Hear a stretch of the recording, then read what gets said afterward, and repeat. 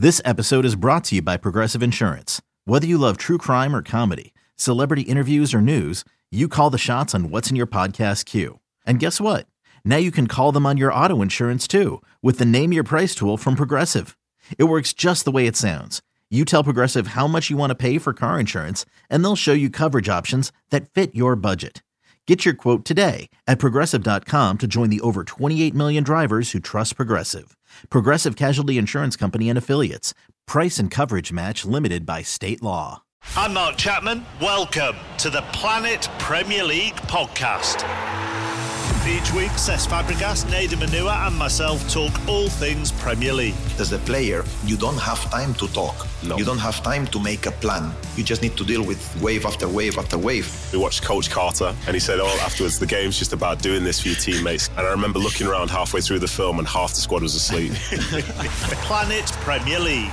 Listen wherever you get your podcasts. Derek Ray is phenomenal when it comes to pronunciations. This is a guy. So is Ian Dark, by the way. They actually care about that stuff. Yeah, they do. They really care. They put in the work. And you know, the famous story about Derek Ray is that he would contact embassies of the countries whose games he's broadcasting to get correct pronunciations of the players' names. And he's almost fanatical about it, but I love that because it's a sign of respect. It's a sign of professionalism. And, you know, you look at, I do bang my head against the wall when so many, actually, there's a lot of really good British broadcasters who still say Martinez instead of Martinez.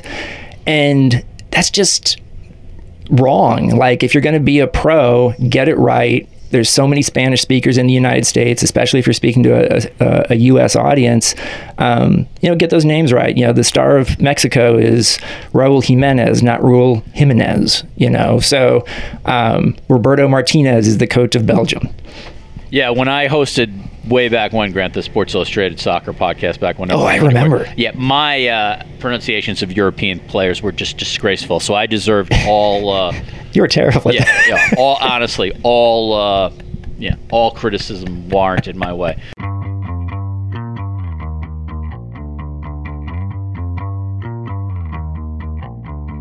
All right.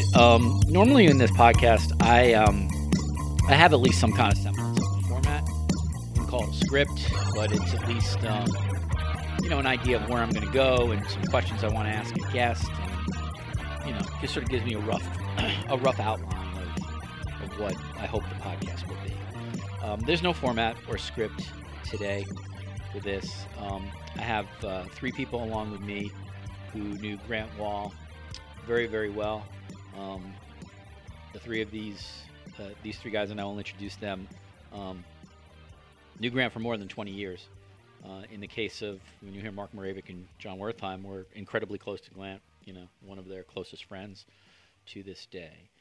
So I'm joined today by John Wertheim, who is a longtime Sports Illustrated editor and writer. He's a correspondent at 60 Minutes. You can also find his work, obviously, on his tennis channel, many best-selling books.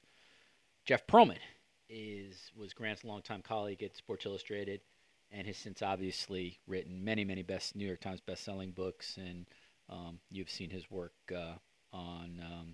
turned into a television series not too long ago, his awesome books on the Lakers. Mark Moravec was a longtime top editor at Sports Illustrated, one of the best editors that magazine has ever had.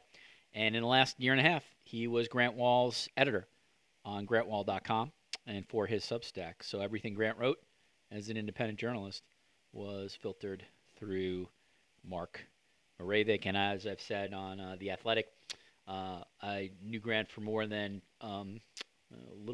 right around 20 years or so, if my math is right. I started at Sports Illustrated 1 year after him in 97, and had a just decades-long texts and messages, and we were certainly friends, probably more professional friends than social friends, because we had now lived in different cities. But all of us, obviously, on this podcast were incredibly fond of him and admired him and admired his amazing wife, Celine.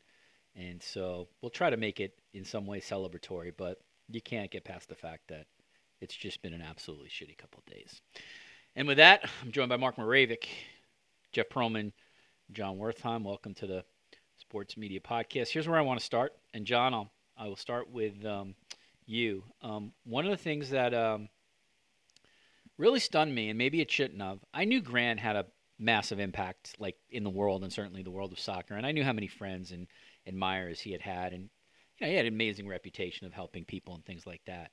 What I was blown away by when I was reading Twitter and other places, there were people that I know professionally pretty well that had interacted with Grant, and that Grant had either been helpful or Grant was an influence on them that I had no idea. Like literally people I know for years.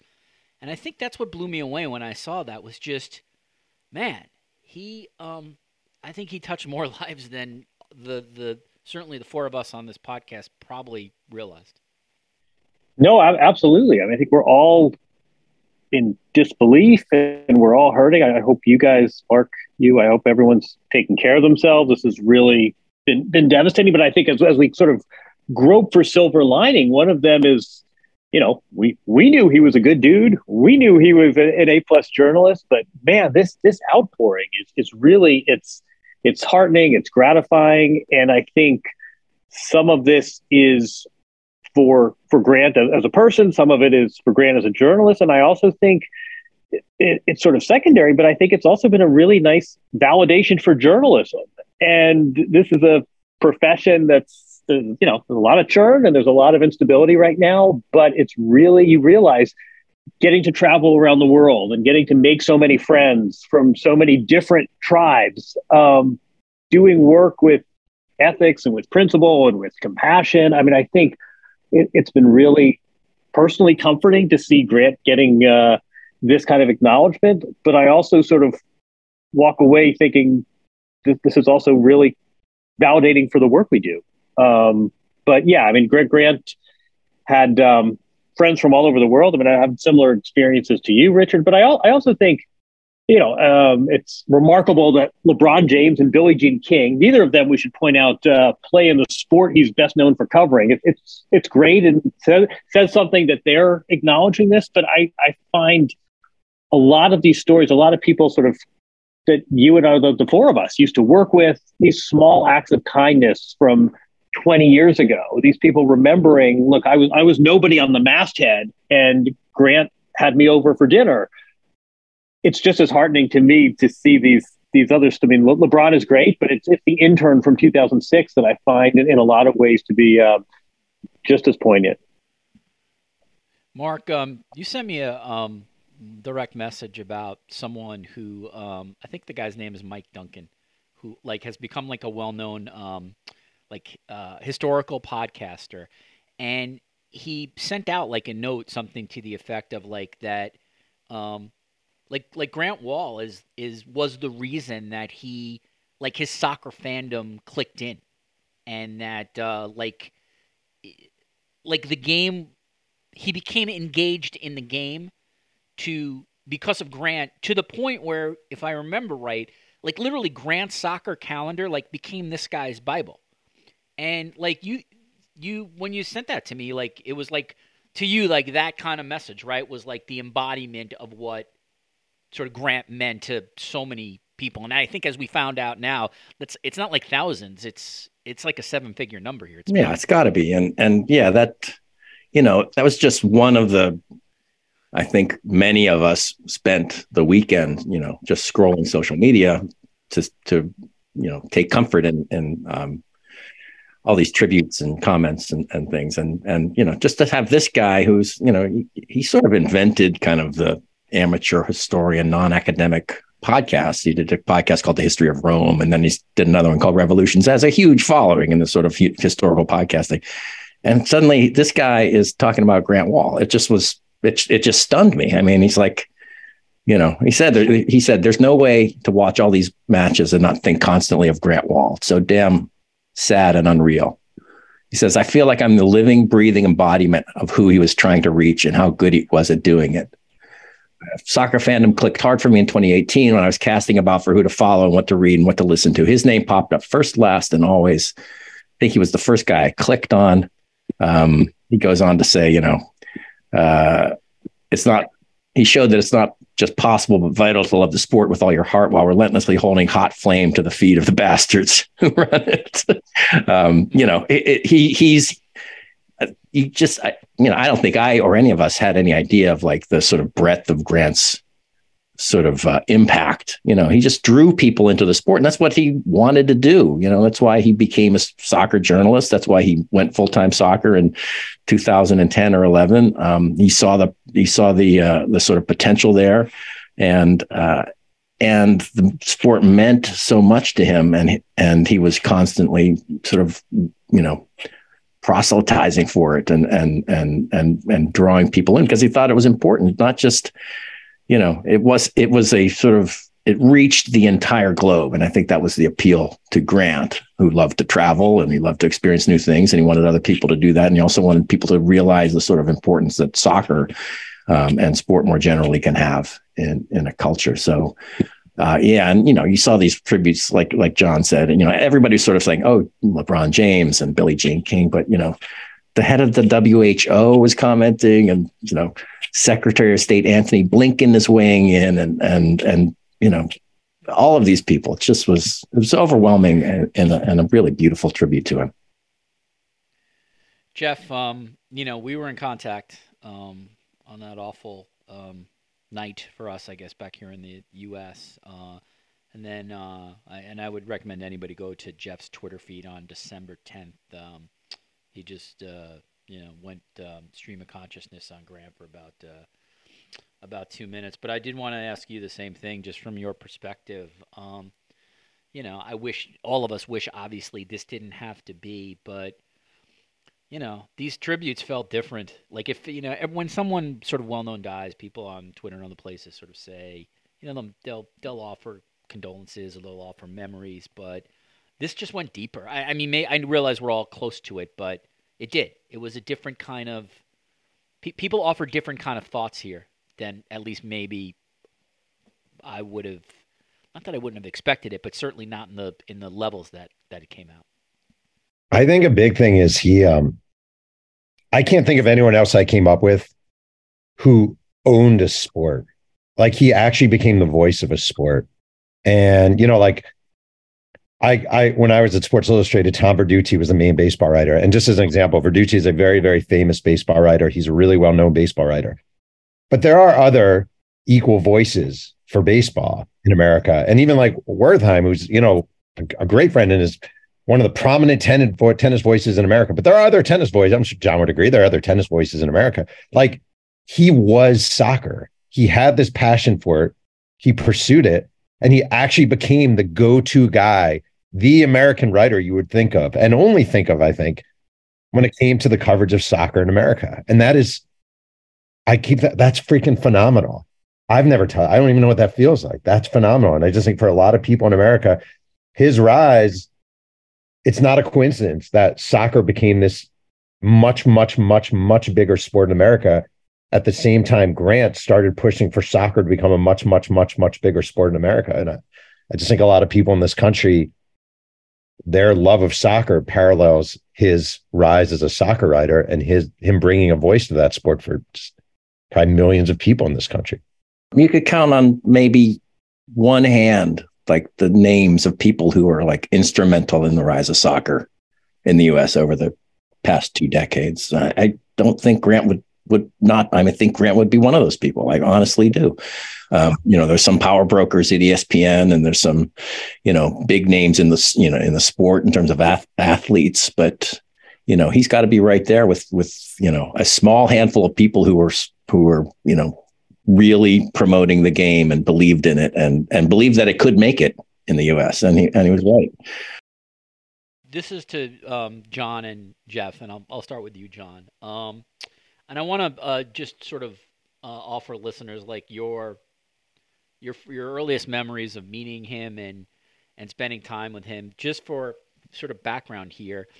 John and Grant, very early on in their tenures at Sports Illustrated, paired up on a number of very, very big stories, including, and John will correct me if I'm wrong on the year, I think it was 1998, where they did a very, very famous story on athletes in paternity. And there's a young boy on the cover of Sports Illustrated, and if I remember the caption, I think the caption was "Where's Daddy?" But it was a very famous sort of story at the time on, basically like athletes not paying child support and things like that. And Grant and John went to do some really well-known investigative pieces, and it turbocharged both of their careers.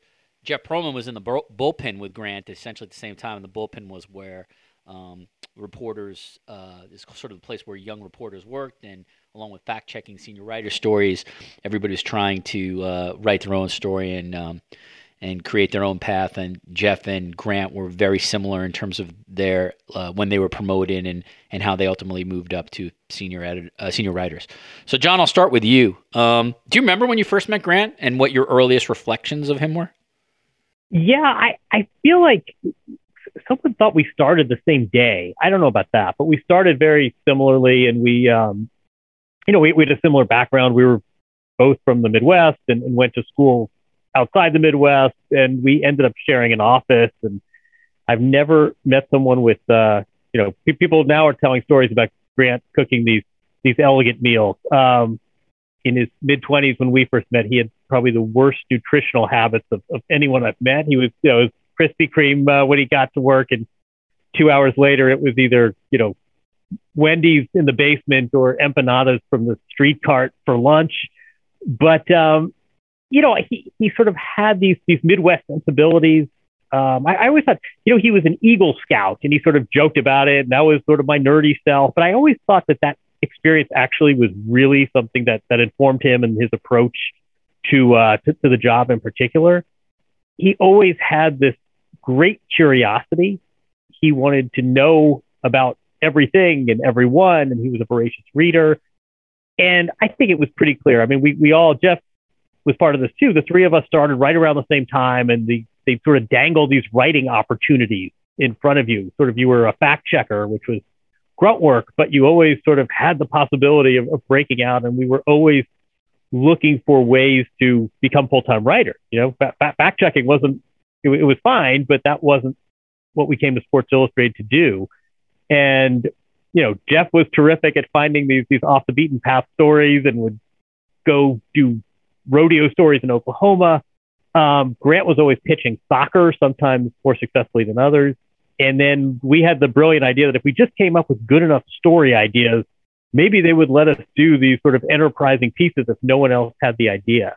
So, Grant from the very beginning, I think it was abundantly clear he was going places.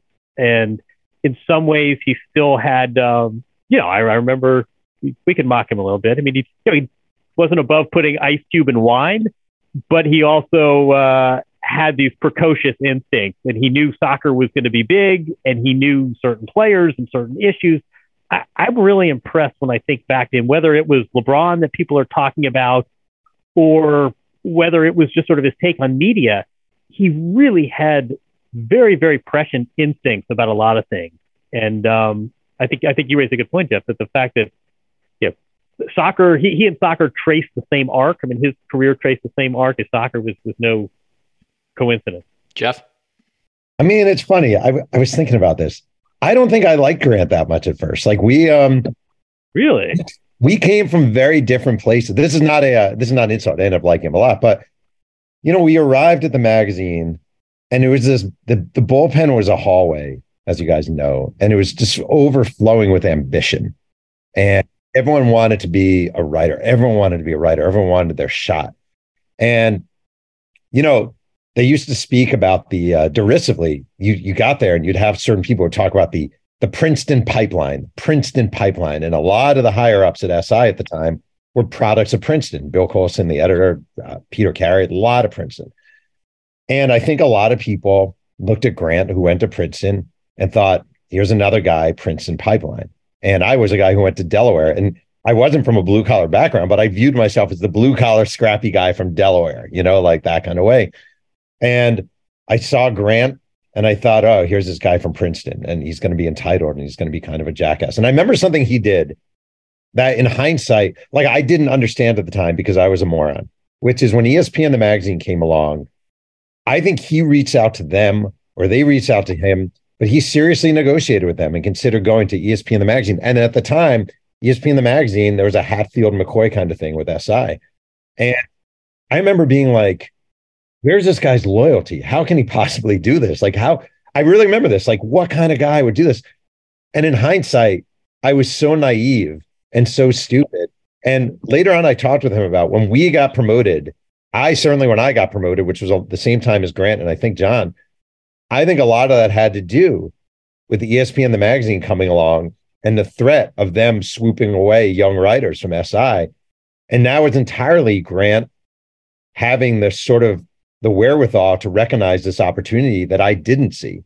And at that young age, I was just an idiot. And I was like, how can you not be loyal to Sports Illustrated? And looking back, he was 100,000,000% right in his actions. And also, not for nothing, he was probably more blue collar than me. He was a kid from Kansas. He had working class parents. He's from a working class family. And I just kind of prejudged him based on some nonsense. And, it's stupid in hindsight. Mark, do you have, I don't know when you first started editing him, but I wonder if you have early memories of him. The one thing I could say, and I did share this in my piece that I wrote on The Athletic, was Grant was obsessive about his copy and would absolutely have no issues breaking the hierarchy chain of calling like the Sports Illustrated copy desk to either demand changes or to demand a rewrite. Like he had no problem basically blowing up the entire institution in order to see his vision. And again, as I wrote, he was mostly right, like on a lot of this, but this was not the way you were supposed to do things. So you had a unique relationship with him professionally than John, myself, and Jeff, in that you edited him, and he, and so that's a whole different kind of proposition. So what do you remember him, particularly as maybe in his younger soccer writing days, as he was sort of establishing himself here? Well, he was fearless, and like you said, he did not care about the sort of hierarchies and pushing back. And I was at SI Presents for the first couple of years that I was there, from 96 to 98, when I think all you guys were sort of young reporters. I was with you at Presents. I didn't. Yeah, these guys were at the magazine. I was with you at the right. So, I moved to the magazine around 98. And my first memory of Grant is the 1998 World Cup, which he was there. And I think Steve Rushin was there. And I think Rushin might have written the main story and Grant had written a sidebar or something. But Bill Colson, the managing editor, is going to put Mike Ditka on the cover of the magazine after France wins and it's not just France wins the World Cup. It's like a French team that was full of like North Africans. It was sort of a reconciliation of like the sort of friction between France and North Africa and the colonial states and all this stuff. And it was like a heartwarming story across international borders and whatever. It was like a huge thing. And he's putting Mike Ditka, with a big cigar, because I think maybe Ditka had taken over the Saints at that point, or was going on Monday Night. Yeah, was it that the Ricky Williams trade, or this was when Ditka was hired as the Saints coach, and it was holy smoke on the cover. I remember. Right, and it was like July. We were putting an old white football guy on the cover when this immense global thing has happened, and Grant was out of his mind. I mean, he was furious about that.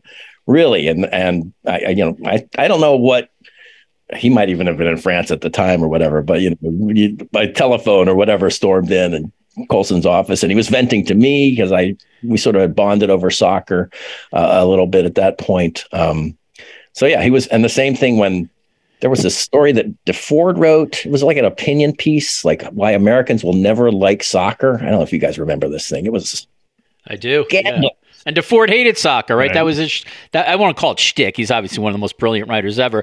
But DeFord made it a point to let readers know how much he disliked soccer. It was a complete troll job of like soccer. And Colson ran it because it was Frank DeFord. And Grant and, me and Hank Hirsch and a couple other of the sort of soccer proponents are like, we're looking at SI, we're looking at readership that is, the subscriber base is getting older every year, 50. It was 45, I think, when I started there. And, by the early 2000s, it was like 51, 52. We got to start cultivating a different readership, a younger readership. And I think, some of us felt that, we needed to start covering other sports that are appealing to a younger readership. And this is just antagonizing the very people we're trying to attract to not just a bad story with a bad take. It's a bad business, And I think, in a way that's also what Grant is thinking that too. It's like, this isn't just bad, like journalism. This is bad for the business of Sports Illustrated. And he cared deeply about that too. As much as he cared about his copy, which, yes, he was a bit of a prima donna and a perfectionist. But again, it's like, he cared so much about what he was doing that he wanted everything to be as perfect as it could be, and also as close to an expression of what he was trying to get across as he could. And SI had this sort of tradition as an editor's magazine as opposed to a writer's magazine. And, some editors were much more hands-on and some were sort of let the writer's voice flow. So I think that's why he sort of gravitated toward me, because I was very happy to, let writers, let their voice be what comes out in the magazine. I have like 3 recollections because, I think we were sharing an office. We were talking all the time with that World Cup was the first time he'd been to Europe. And I remember that DeFord story well. So think about it. Grant's 25 years old. DeFord is this absolute pillar.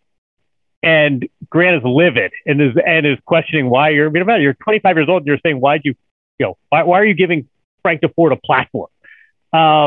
Grant was absolutely moved by that story. And some of it was the experience in covering the World Cup. Some of it, as Mark says, was the composition of the French team. His dog ended up being named Zizou years later after Zidane. He was so moved. And he also came back and he said, there's going to be a women's World Cup next year here in the U.S. And if we don't cover it and deploy more resources, I'm going to be furious. Again, he's 25 years old. Again with the pression. And I think that's something, Jeff said that Grant was the alpha dale, the top soccer writer, top soccer journalist, 100% agree. But think about the way he did it. And Mark, I give you a lot of credit here too.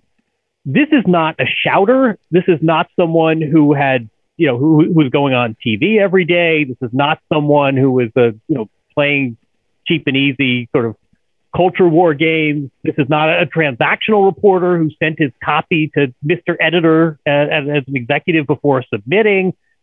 He owned this beat, and he did it with long form writing and with reporting and with informed analysis. He did it, with X's and O's, but also, Mark, you can tell the last piece that he wrote was about these great breaches of workers' rights in Qatar. So the fact that he established this level of status, but did it with integrity and not, Richard, I heard not with Sean Watson is doing a lot better in his in his treatment because his agent told me, but I can't source it. That is not how Grant went about the job. That was actually really offensive to Grant. And I think it's one thing to own a sport, but to own it doing the kind of journalism he did is something that I think we should also sort of spend time acknowledging. Yeah, that's really well said, John, and it's worth, he was as gifted profiling Balotelli or, Messi as he was obviously investigating LGBTQ rights in Qatar. I want to ask, I'll start with you, Mark, and then I'll go back to John here. Jeff, you can certainly weigh in as well. But Mark, if you want to just give some reflections of because you spend time with him socially, certainly the last couple of years, in addition to obviously editing him. And I would love to, let people know what you want to pass on about him away from soccer. The one thing that was sort of beyond clear, whenever you talked to Grant, if you had any kind of, in-depth conversations with him, was just how much he loved and admired his wife, Celine Gounder, who's Dr. Celine Gounder, and one of the foremost infectious disease experts in the U.S. This was a really crazily accomplished couple. They supported each other.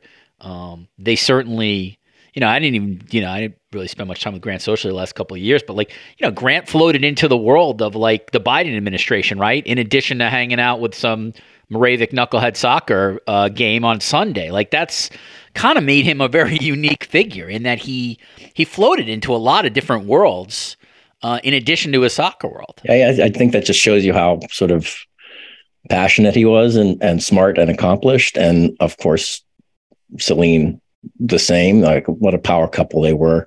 When the pandemic broke out, Grant would have Celine on his podcast explaining to his listeners, what was going on, how much they knew, what the precautions to take. He hosted a podcast where Landon Donovan was asking sort of man on the street questions to Celine. Talk about bridging two worlds and doing it in just such a sort of intelligent way. It's just, he just knew how to sort of, he was passionate, he was smart, he wanted that information out there. He was proud of Celine, incredibly proud of her. And, she felt the same way about him, obviously.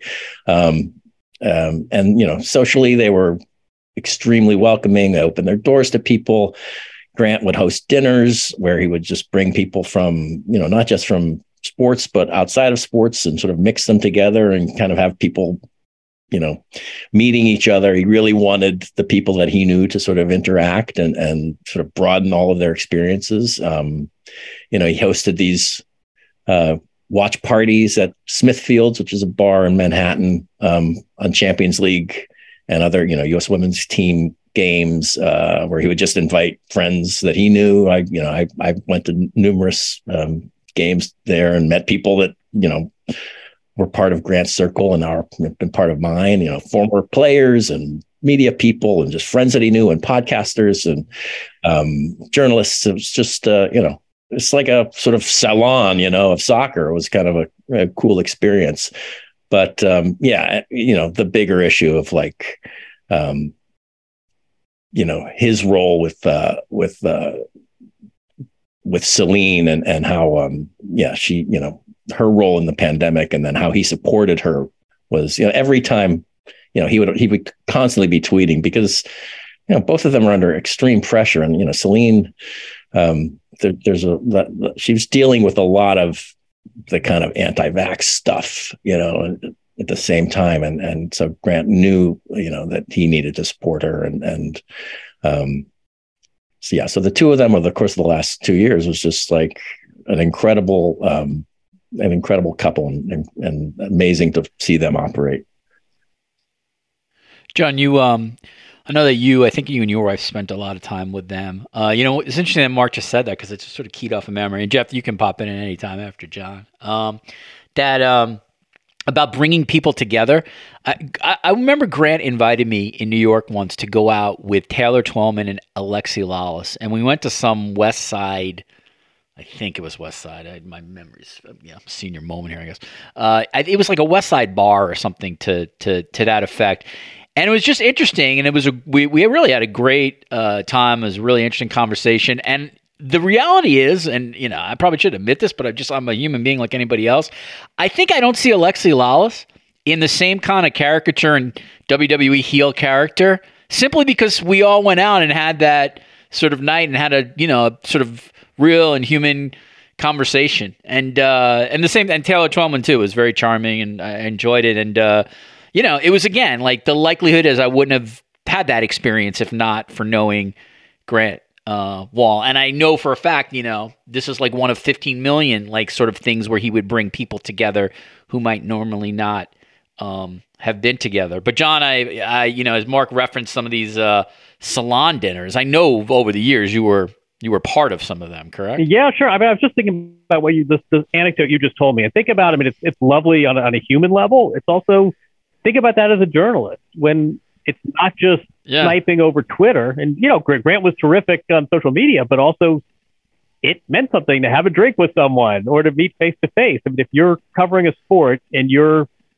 whatever you might think of someone, if you're sitting across the table from them, that is a different relationship than doing it from afar. There was this relentless curiosity to Grant about places and issues, but also about people. And the dinner parties were, it was great fun, and Grant often cooked. And I always thought, if only we had an editor on this podcast. I mean, whatever the opposite of social climber is, you go over to his house and here is this figure. I mean, Grant really became something of a celebrity.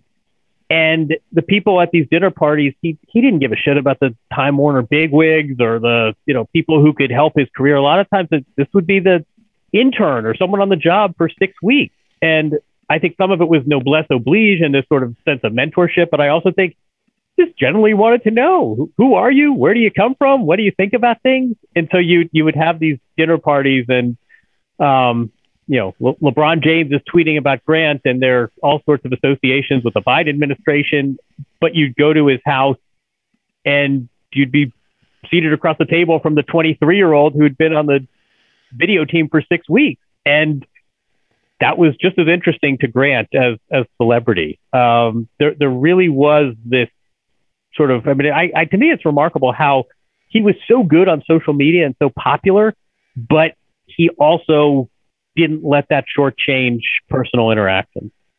Yeah, it's interesting. What about you, Jeff? I have two thoughts on this. Number one, back when I was at SI, I played on the Sports Illustrated basketball team, and we had a good team, a lot of good players. Grant and I split a lot of time at small forward probably, and we played Chelsea Piers in the bubble. It was great. And nobody with any sanity would want to watch those games because it's a bunch of hacks playing basketball. We had a couple of former D3 players, and it was bad basketball.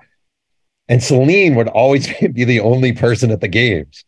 And I would always joke, I'd be like, Celine, what are you doing here? And she would just be like, I'm a glutton for punishment. And she would be there forever. She was the only person to come to those games.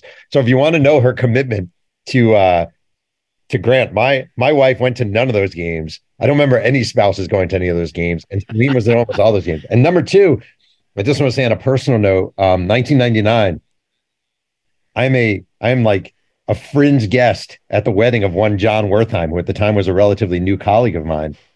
And I'm sitting at the Sports Illustrated table next to Grant.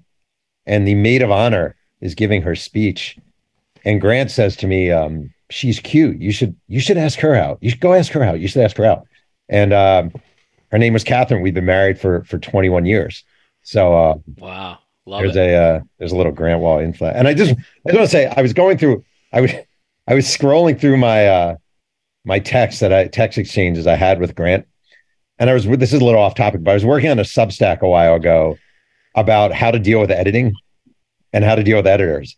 And I asked Grant, I said, what advice would you give people to deal with editors? And he said, hire a therapist. Just thought that was good. Yeah, no, it's when my Twitter direct message with him goes back to I think when we first started in 2009, and it's one of the ones I referenced in there. Which just it was so Grant in 2016, where he's complimenting me on a podcast, and he's thank me, hey, you really care about soccer and this and soccer commentating, and so thank you for having them on. And then he mentioned how I had totally mangled Jose Mourinho's name. Jose, Jesus, right, Jose. So there you go, right, and said that goalkeeper is not a formal term in soccer. Goaltender, you said. Oh, goaltender. So there you go. Right. You have now basically this has been Exhibit A as to why I was fired from the Sports Illustrated soccer podcast multiple times. Mark, I want to ask you about Grant's post Sports Illustrated chapter. As an independent journalist, Grant was obviously very, very confident in his abilities, and rightly so. And when he parted with Sports Illustrated, which was obviously very acrimoniously, he was a big name, but that doesn't necessarily correspond to anything. Whether, I think when I had talked to him, I think he was confident about sort of a vision that he had, but like everyone else, he wasn't positive it was going to be a massive hit or a massively successful, but it turned out to be. He really found in his post-SI chapter, between Substack, between his work for Meadowlark Media, between his work for CBS, kind of an amazing post-Sports Illustrated career. And so I wonder if you just let my listeners in on, you were there, essentially the beginning of when he made this decision, all right, I'm going to have my own Substack, my own website, basically, and I'm going to try to do magazine quality work on this Substack, including traveling to qualifiers, which I'm not sure anybody else in the entire United States could do as an independent journalist. And so he once again reinvented himself for the, you know what I mean? For the 2020s. Yeah. I mean, you said independent journalist, and that was, I think, the most important thing for him, to be independent of any, advertising commitments or traffic commitments, and certainly not like an editor above him telling him what he could and couldn't do. I mean, that was, Grant was, not surprisingly, after he left SI, was being courted by,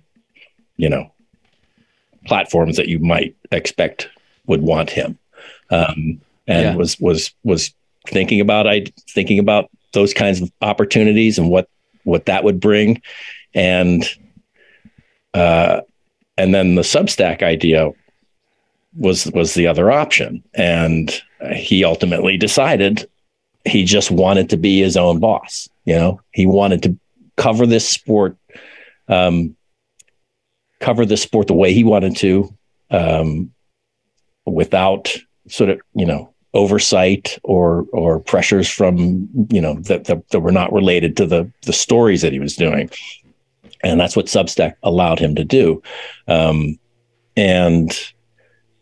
I'm just looking at his bylines, his date lines from the launch of the site in August of 2021. So Leipzig, Germany, San Salvador, Nashville, Honduras, New York City, Austin, Panama, Tiraspol, Moldova, where he did a story on this team FC Sheriff, they were in the Champions League.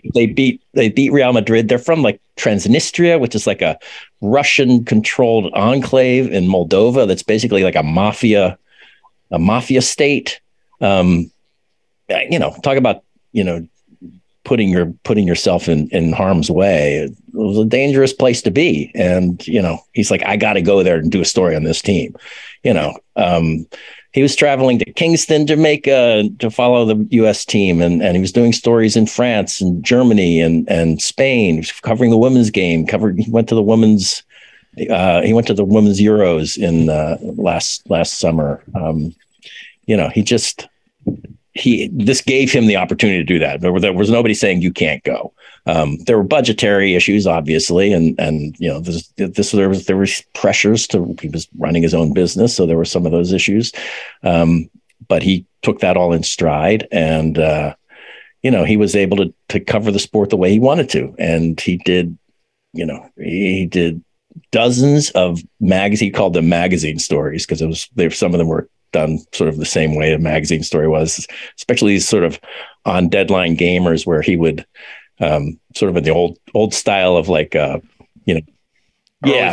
he would pre-file, with a chunk to me. He would pre-file a day before and I would edit it, and then he would put a top on it after the game and have it out he wanted everything up by 9:00 the next day for his readers. So it would be fresh, the issue with Sports Illustrated covering games, especially in the age of the digital era, was, you'd get your story 3 days later, and it had to be really super relevant, or it was, time had passed. But if you're getting it the next morning, it's still fresh in your mind, and you want to read Grant.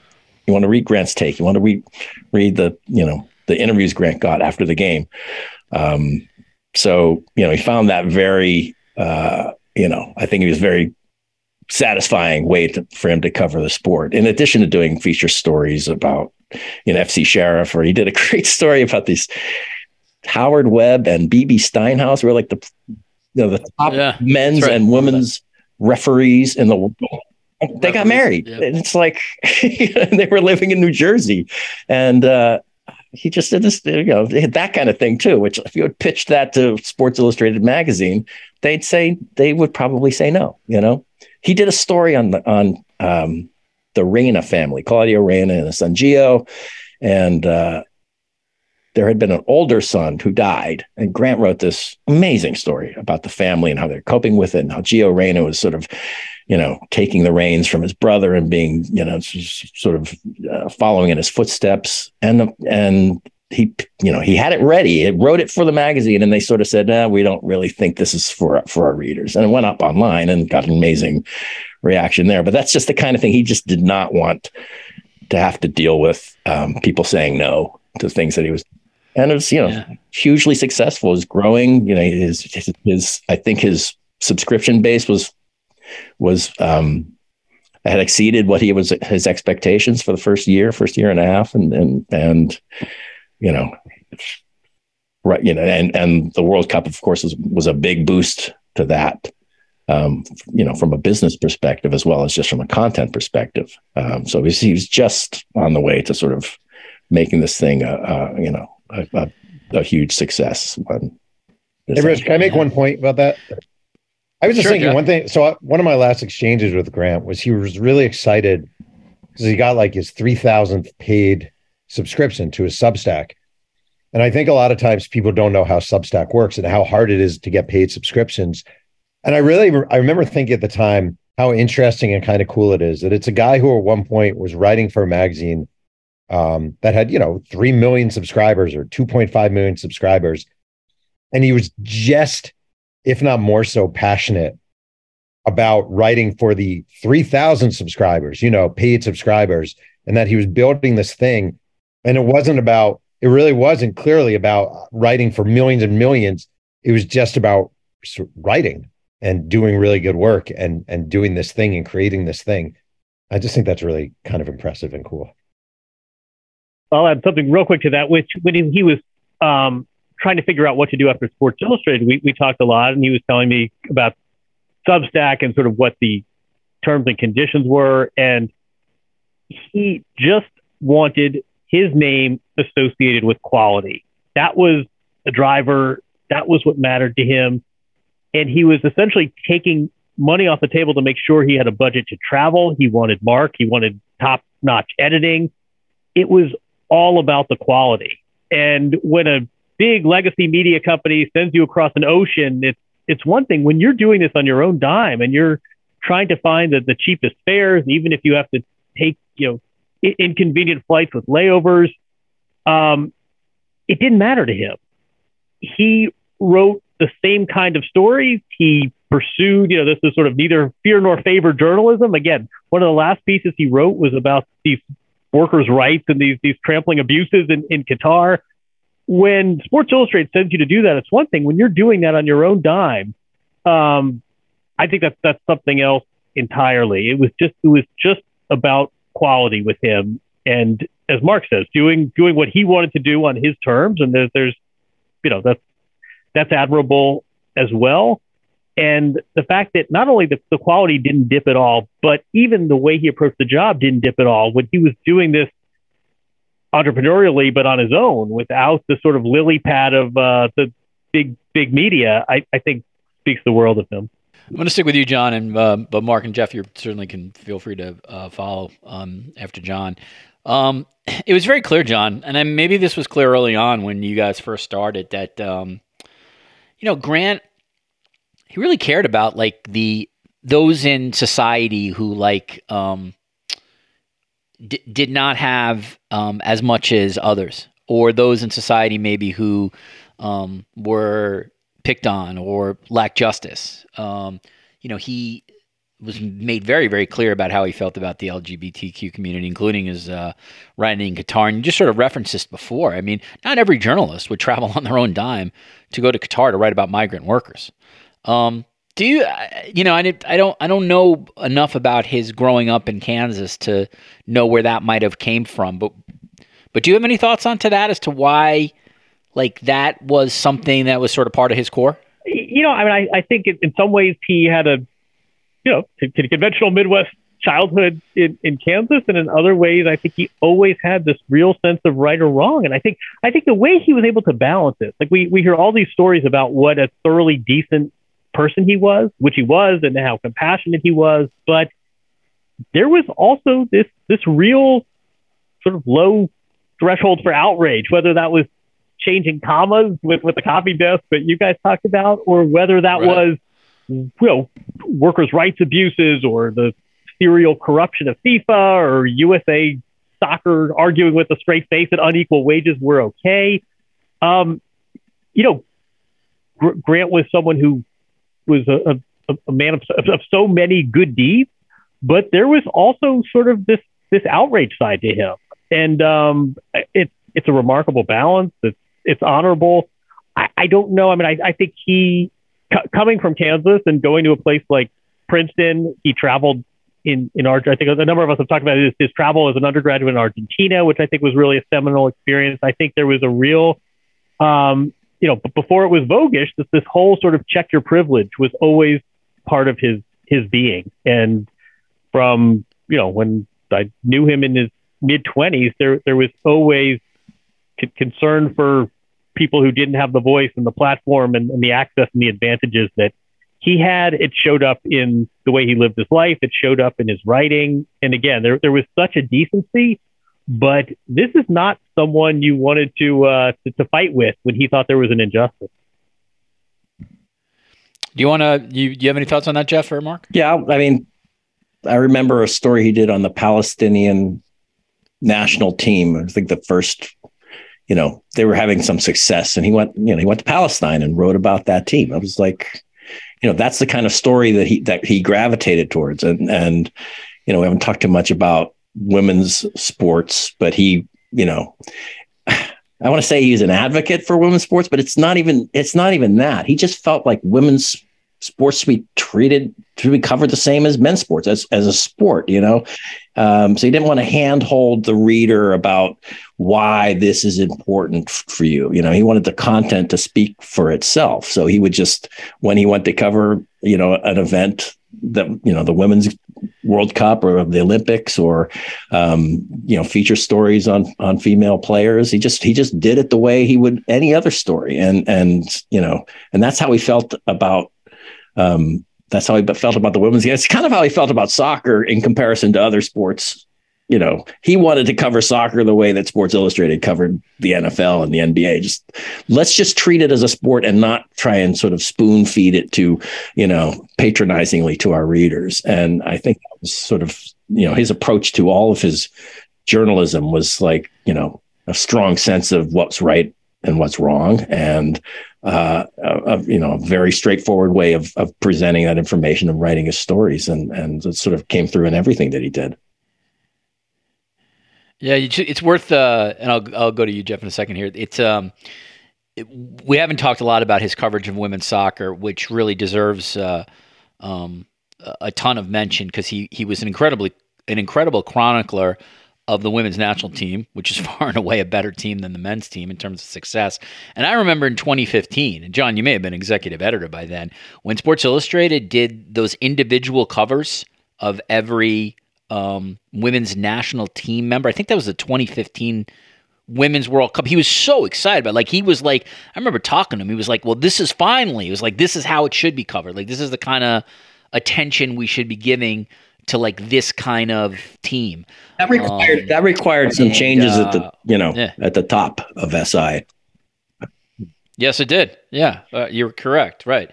I'm sure by then, Mark, the average age of the reader was 86. I'm kidding. And I will always say have fondness of Sports Illustrated.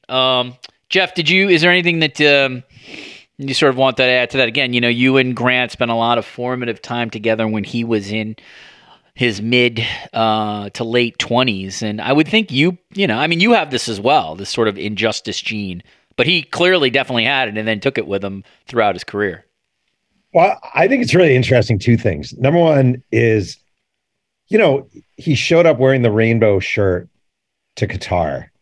And I remember really thinking about it, because if he had been working for Sports Illustrated, I don't think he could have done that. I don't think as a journalist working for a traditional publication, you can show up wearing what could be perceived as a sort of political message or social justice message. Like, you were there to cover an event.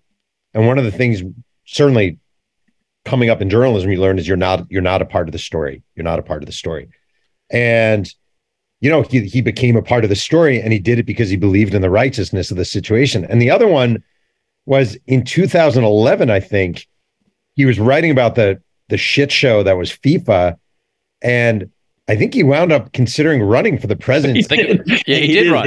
Yeah, he ran. And I'm going to be honest. I apologized to him later, or at least we kind of made peace over it. I kind of ripped him for it because I thought it crossed a line, a journalistic line, where you're writing about FIFA and then you decide to run for the presidency of FIFA.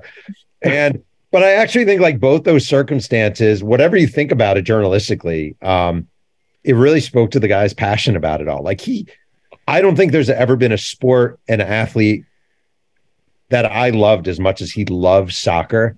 And he viewed it as sort of not just something to cover, but in many ways, his life and his lifeblood outside of family. Mm-hmm. And he just had a passion for that stuff. And again, I don't know if running for the presidency of FIFA, I don't think I felt that was the best journalistic route, but I can kind of appreciate in hindsight the passion behind it, if that makes sense. You're so old school, Jeff.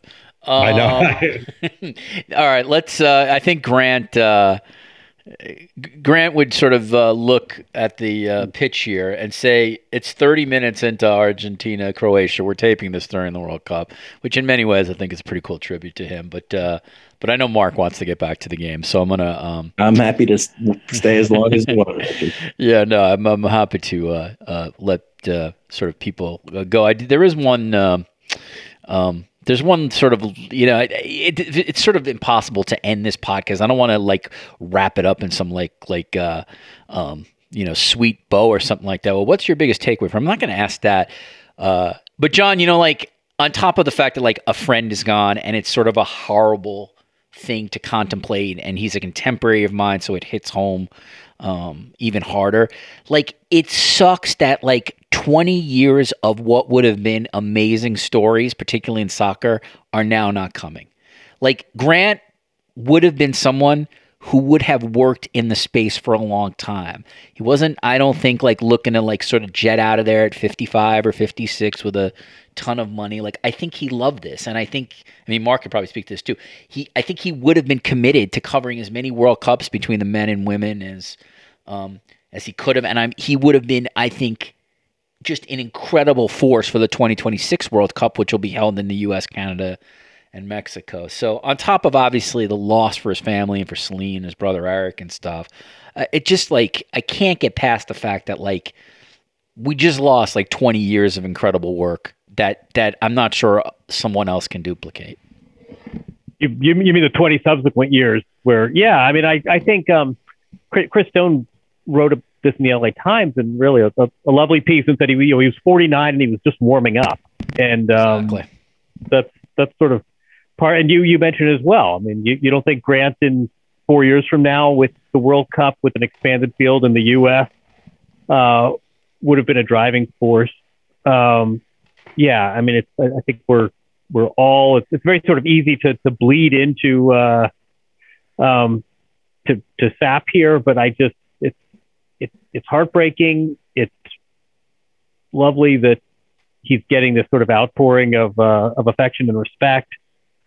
I encourage people to go through the archives, go down the rabbit hole, and go read his old pieces and listen to his old podcast and see just how extraordinary a journalist he was. And if some of his lessons about rigor and combining passion with compassion and exploring the world and not doing transactional reporting, of sort of doing old school journalism, if this is his shining example, you can still do this job with integrity and have the kind of impact and reach and popularity he did. That's a hell of a legacy. Jeff, I'll go to you. By the way, as we're taping this, Leo Messi just drilled a penalty shot home. 1-0 Argentina. I know Grant would have liked Spoiler alert. Jeff? First of all, I can honestly say if Leo Messi knocked on my door and said, "Hey, I'm Leo Messi," I'd say, "Where's my Amazon package?" I would not. Oh my gosh. I guess Brad didn't completely succeed in his last move. Yeah, right. So much for that proselytizing. Yeah, Pele, I would recognize that. I honestly it's funny. I was texting with John about this the other day. Like Mike Leach, the football coach, died today, and you see online Mike Leach, and he meant so much, and blah blah blah. And we move on so fast from things that happen. You know, we really do. It's just how it works now. And I am like, it doesn't really make sense to me that he's gone. I know that sounds dumb and like, it doesn't really make sense to me in my head. Like someone like that, a contemporary and someone I came up with is gone. And the sadness of that he just isn't around anymore is so profoundly sad. You know, and I just honestly, I think sometimes, I know this, I don't know if this translates, like we get so much into someone's legacy and what did he mean and his impact on soccer, that just the fact that someone is never going to enjoy a good meal again, that someone's not going to see his wife again, that someone's not going to be able to walk down the street in New York City and just kind of enjoy a day as it's over. It just is so jarringly unfair and so cruel that just freaking breaks my heart times 1,000. That's not a great take, but that's honestly how I feel. I'm just so sad that he's not around anymore. It's just not freaking fair. Yeah, no, I think we think we all share that. Mark, I'll leave you with the final word. I mean, yes, he's gone, and we're going to miss his incredible reporting and his incredible personality. And but I think, you know, his life just shows that you can make a difference. You know, if you believe in yourself, you believe in what you're doing, and you believe in others. I mean, Grant literally changed like the world in some ways. You know, he changed the way a particular sport was viewed in the United States, and that's huge. And yep. I think that's, you know, if there's a lesson from his life, it's believe in yourself and believe in what you're doing and believe in others, and you know, you can change not only, you know, big things like how, you know, sports and culture are viewed in the country, but just also individual lives, as we saw, like, you know, repeated thousands fold on social media. So that's my takeaway. I want to thank you guys. I know this wasn't easy, and but I think important just for as many people to hear about Grant's life. We're obviously certainly thinking of his family and Celine and Eric, and anybody obviously who Grant was close to. You can certainly honor him by continuing to read his work and supporting the causes that he supported, and please you know, continue to follow and read and support the work of Mark Moravec, John Wertheim, and Jeff Pearlman. Mark, Jeff, John, I really appreciate it. Thank you today for coming on, talking about Grant, and joining me on the Sports Media Podcast. All right, back after taping the podcast, I want to thank Mark Moravec, Jeff Pearlman, and John Wertheim for giving me their time and insights and reflections on the incredible life of Grant Wahl. And again, as I said during that podcast, we're certainly thinking of his family at this time. I'm not going to do the usual sort of end of a podcast where we go down the archives and stuff like that. I certainly want to thank Patrick Antonetti for all his hard work on this podcast, and go out and read Grant Wahl stuff. He really was unique, one of a kind journalist, and absolutely changed the face of how Americans view soccer in the United States. Thanks on behalf of everybody who's on this podcast, and we'll see you soon. Sports Media Podcast.